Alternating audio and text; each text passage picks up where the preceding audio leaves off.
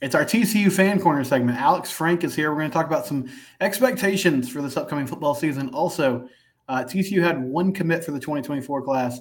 Now they have 0 commits. That's concerning. We'll talk about why that is, though, and I think there's a method to the madness. We'll break it all down next on Locked On Horned Frogs.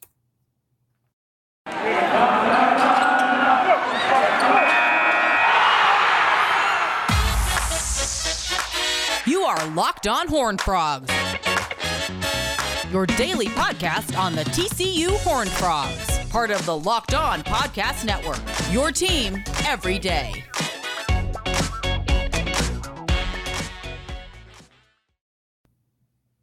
It's Locked On Horned Frogs. I'm Steven Simcox, your host. You can subscribe to our YouTube channel, also wherever you get your podcast. With me today is Alex Frank, and occasionally we bring guests in who are TCU fans, TCU alums. And so, Alex, briefly, can you just tell the people what your background is? I know you're a recent TCU graduate. Have you been a fan your whole life? Was this something that, just kind of happened when you got to school? What's your TCU story? Yeah, so when I was applying for schools, I really looked for I had a list. It was mid-sized, good academics, and good weather. Coming from Chicago, I'm originally from Chicago, so that was big. And then good sports. And when you narrow all that down, you pretty much have 2 schools. It's here and the U. And so I chose here, and the fandom just took off from then. So, yeah. That's awesome. Yeah, Alex is in the times that I've talked to him, he's a real sharp guy and loves sports. He's a good follow on Twitter. We'll throw out his Twitter handle later in the show. But we're going to talk some TCU football. And so, Alex, we were kind of talking off the air. This is going to be a different year. There's a lot of turnover on this roster.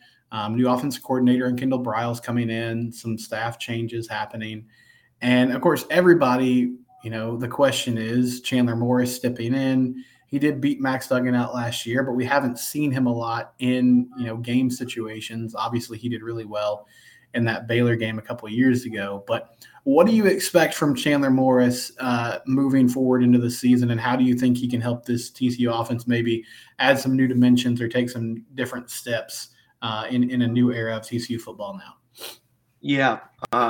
So I think Chandler, it's really hard to say with Chandler because obviously we only really saw him play the Baylor game. Obviously that was a fantastic game. I think Baylor was top 10 at the time, or 12, correct? Yeah, they only had one loss. I mean, they're up there pretty high. Yeah. Obviously he played extremely well. And Lincoln Riley has nothing but good things to say about him. So that makes things a little more positive going forward. I don't expect him to have Duggan-like production, but I honestly believe that he is a better thrower and probably has more talent with his accuracy, just from what I've seen on film and heard from 7-on-7 situations. So yeah, I like him. You're not going to see as much running from him, but it'll be really interesting to see what he does. Yeah, it seems like going off a couple different sports analogies. Chandler feels more like a distributor, like he's going to get the ball out quickly, get it to his guys on time. And where Max was always a threat to hit a home run, that was what made that offense so dangerous, because 3rd and 12, 2nd and 11, it didn't matter as much. You could always hit Quentin on a deep route or take off and get a first down. You'll probably see hopefully you'll see a more efficient offense. I think if things are going well, that's what you're thinking is going to happen, is that you see an offense that moves the chains at a better pace. Another thing that I've found intriguing, kind of switching gears, and we've talked about this before, but they've added a lot of help sort of in the middle of the field with some of these transfers. Jared Wiley is going to come back at tight end. John Paul Richardson from Oklahoma State, JoJo Earl, guys in the slot, Jack Besh from LSU, who's kind of like an H-back tight end type of player. So we might also just see a difference in philosophy, Alex, of where these targets are, because it does seem like a lot of their strength is going to be, guys going over the middle of the field and making catches in space and maybe getting yards after the catch. Yeah, totally agree. I'm very excited about those pickups. One underrated pickup, and it's not necessarily in the middle of the field, but the O lineman from Jackson State. Oh yeah, Willis Patrick. He's very exciting, very undervalued prospect. Has NFL-like traits. He's making, from what I've heard from the insider at 247, is already making an impact. Same with JoJo Earl. Jack Besh is apparently a little banged up right now, but we'll see what he does. It'll be interesting to see him and Wiley kind of like take turns in that H-back setting occasionally. But yeah, with Earl, that's going to be crucial because you need someone to at least at least replicate Tay Barber's production. Not as much Darius Davis because he wasn't as big of a target. But Tay Barber obviously got the second most targets easily if you break down the numbers. So with concern to talent, I mean, JoJo Earl is just light years ahead of what we have had access to over the past couple of years, I would say. And if it pans out, it'll be great. And it should be exciting. And then Wiley coming back is huge because he is we recruit well, don't get me wrong, but JoJo Earl is coming out of high school. He was top 50 player composite. Yep. I think he was like the third best wide receiver, which is ridiculous, obviously. But Wiley coming back, that is very huge because he is, I believe, top 10 in according to the PFF production, which for those of you who don't know, PFF kind of like analyzes, who is the most productive at positions, and he's in the top 10.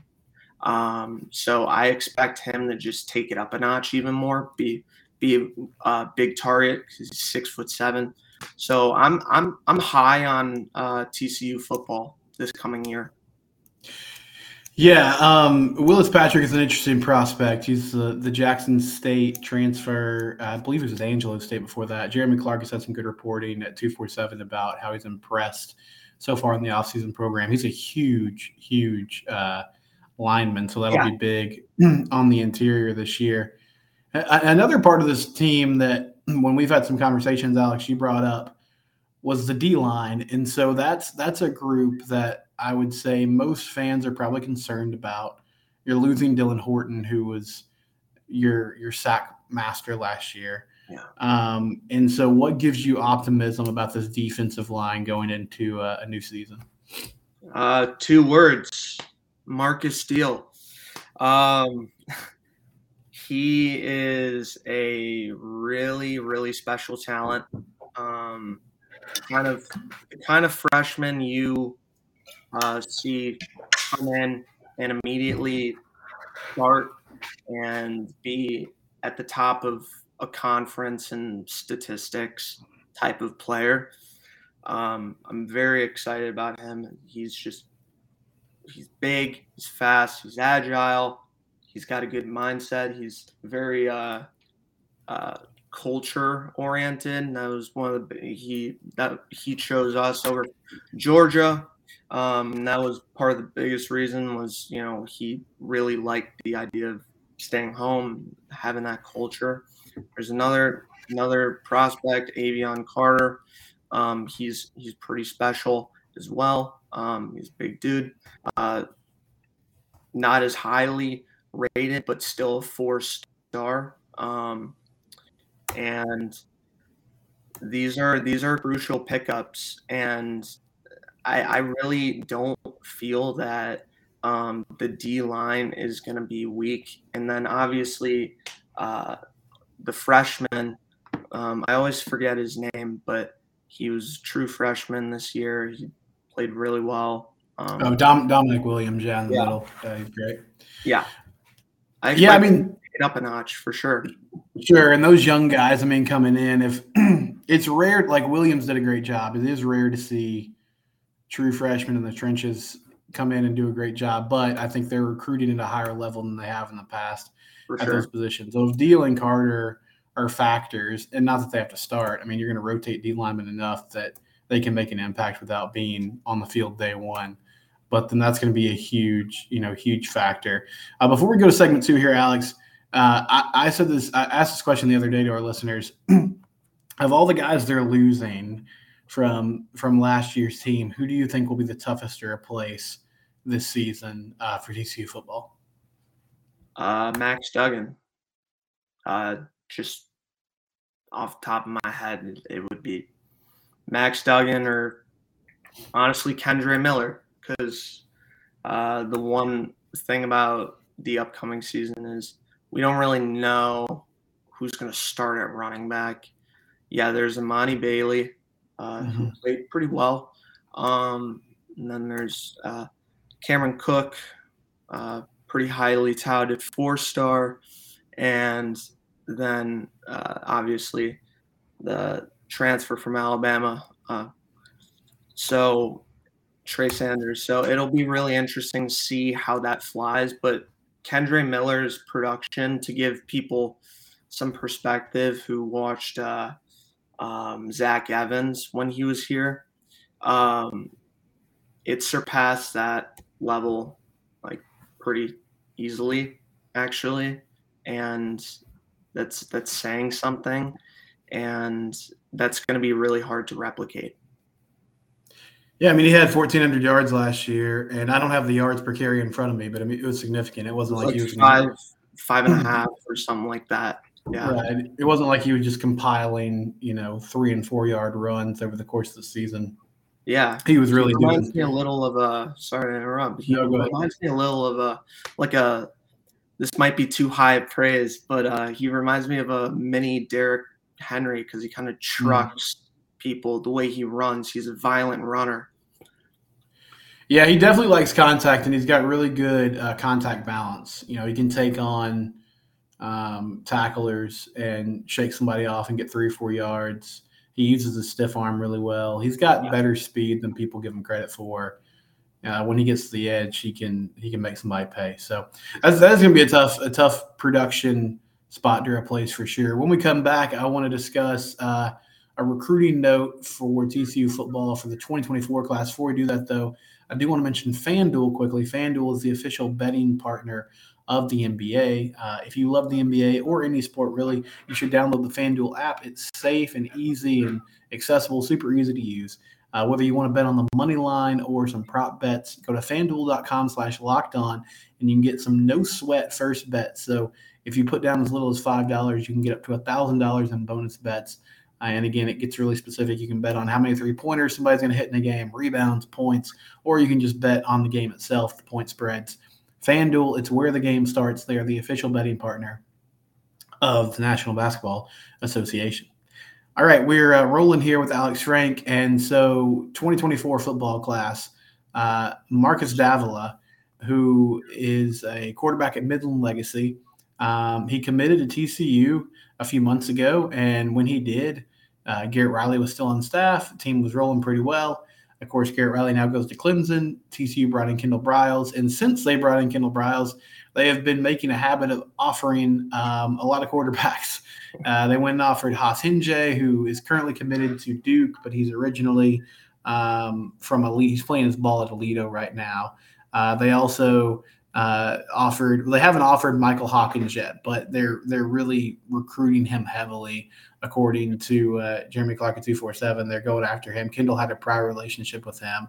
They were in the Jaden Rashada sweepstakes, and not that that's part of the 2024 class, but I mean, it was obvious that they were trying to get him on board for 2023. And so I think it was pretty obvious to Marcus that they were going in a different direction with QB. It seems like Kendall Briles wants a mobile quarterback and wants somebody who can move outside the pocket and make plays with his legs. He had that with KJ Jefferson at Arkansas. So, Alex, how big of a blow is this? Obviously they're trying to get somebody else. So it's not like they're unprepared for this, but you lose your one commit for the 2024 class, and you're kind of starting from scratch here. Before the 2023 season starts. Yeah, I mean, it depends how you want to look at it, right? So, I mean, you could say, hey, he's a really highly touted talent, which objectively that's true. On the other hand, you got to think, okay, well, if the coordinator can't really work with this type of style, and we were talking off air a little bit, it's clear that Briles wants more of a real dual threat presence, someone who can run in tough situations, take off, not afraid to get out of the pocket. So it really depends how you look at it. And then obviously the added addition that, hey, we're recruiting even higher than we had before. We're back in that top 20 slot where we have been in there, and next year it looks like it could be better, maybe top 15. So that's the way I look at it. But these talents that he's offered, some of them are really promising, and then some of them are also good, but I don't really know how much you can evaluate just from what you see on tape at a high school level. We see 5 stars that don't pan out. We see 3 stars who go on to become NFL studs. So it really depends. But one guy that I'm really high on is Luke Romanhoek. He goes to Benedictine military school. He's really good. Can kind of take off, throw when needed. Acts as kind of like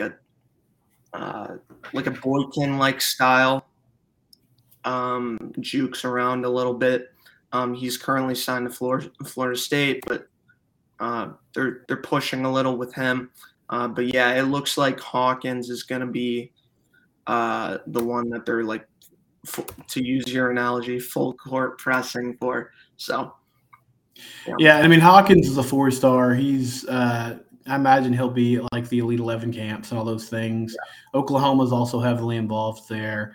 His dad played ball at OU, so there's some connection. He played at Allen last year, and he recently transferred to Frisco Emerson, so he's in the Frisco ISD school district now. And Hinjay seems more like a project, but I think he's another guy that is going to take – the frustrating thing about recruiting – not frustrating, that's probably the wrong word. One thing that happens in recruiting is guys just don't get heavily recruited, and then they do, and then all of a sudden their ratings go up in a big way. So Hinjay is getting more offers from Power 5 schools. He's committed to Duke. I think he might end up being a 4-star. Yeah. I've said this before. I'm not recruit guy. I think it's hard to I don't go to camps. I think it's hard to judge just based off huddle film, as you were kind of laying out there. Totally. I do think this is interesting though, and I don't have a great answer. I'm not trying to cause panic. They haven't hit on a QB yet since Sonny was here, really. Yeah. I guess they got Josh Hoover from Rockwall Heath, who put up great numbers there. But I think he was headed to maybe Indiana before he decided to come to TCU. But all the kind of battles that they've been in, both in the portal and in the high school level, they've struck out on. And I don't know enough about the ins and outs to say that it's a trend, Alex, but you got to land one of these guys at some point.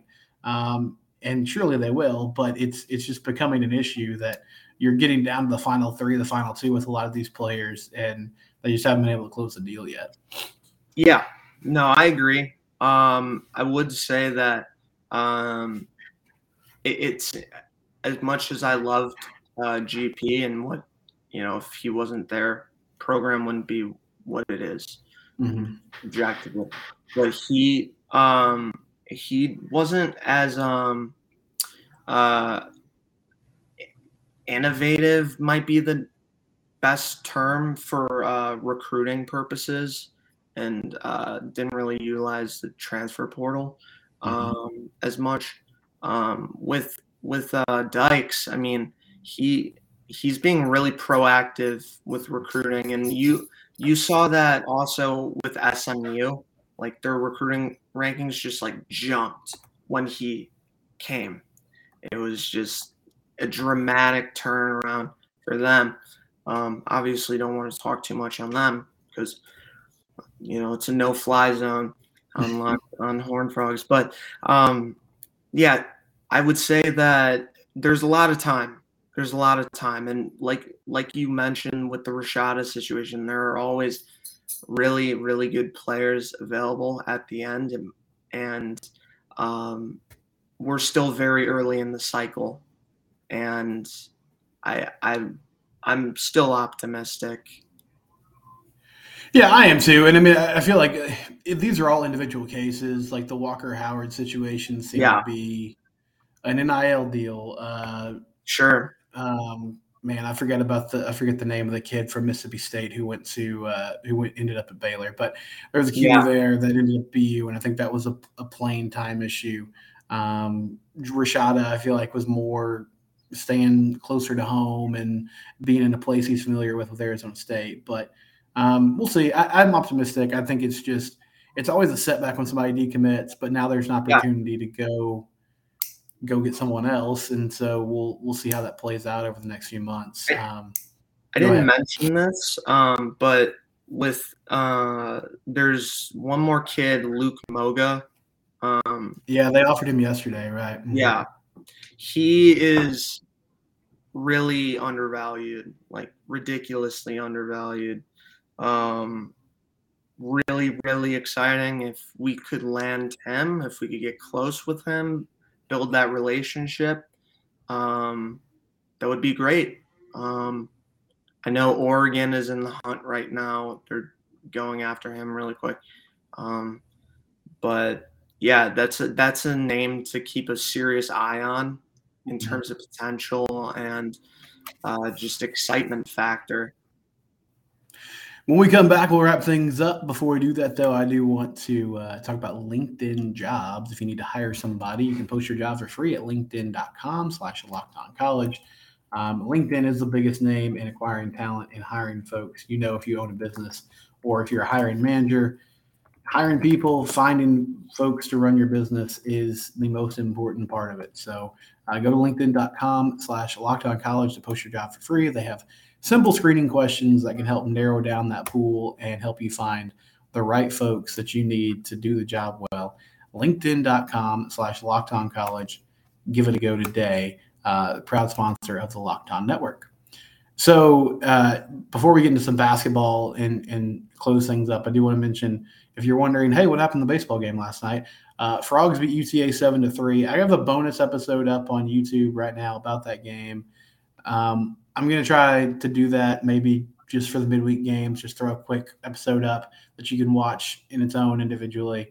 But yeah, TCU, they won. Pretty businesslike effort. Good job by the pitching staff getting that done. And TCU basketball, they'll take on Texas Tech at 11 a.m. on Saturday. And Alex, Tech with Mark Adams, they're really struggling, but they've suddenly kind of caught fire here towards the end of the season. They've won 4 in a row.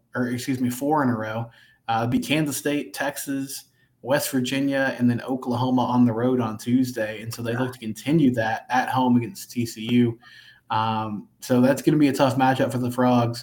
But what do you think has to be different than, what happened Monday night and their struggles offensively to go on the road to Texas Tech and get a victory against the Red Raiders Saturday?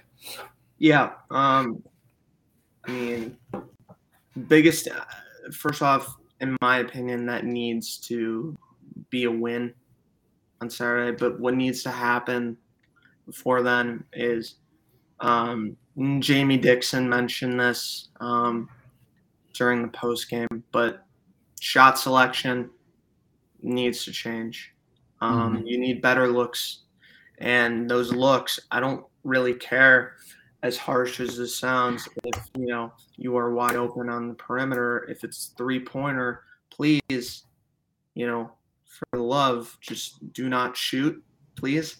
Try to facilitate a drive or create offense out of defense, because that's really what TCU statistically is really, really good at, and they're elite with those fast break points off turnovers.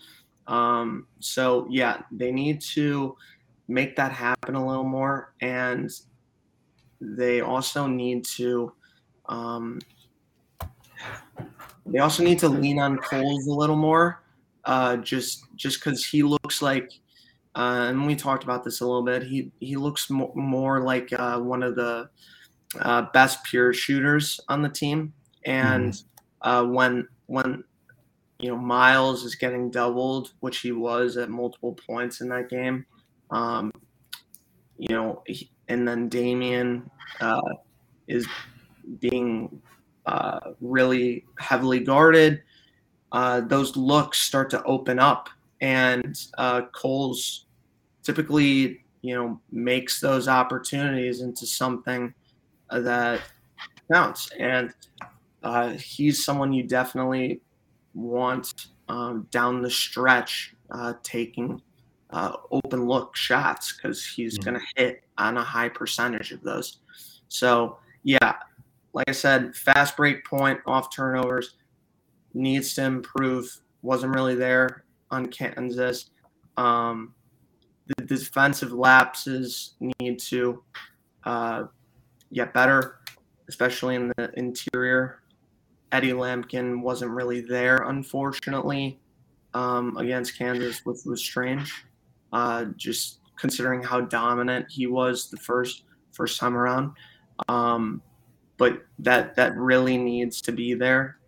And then the shot selection. So those are the keys to victory on Saturday. Yeah, I mean, you're getting down to the nitty-gritty here. They're still firmly in the tournament, but you have 7 wins in conference play. You close with Tech on the road, Texas at home, and then Oklahoma on the road. And so you got to win one of those to maintain, good seeding and maintain a good grasp in the tournament. So we'll see if they can bounce back against Tech on Saturday. Alex Frank, you can find him on Twitter at Alex_Frank18. He has a good follow there. Appreciate you joining us, man, and maybe we can do this again sometime. This is Locked On Horned Frogs. We're part of the Locked On Podcast Network. It's your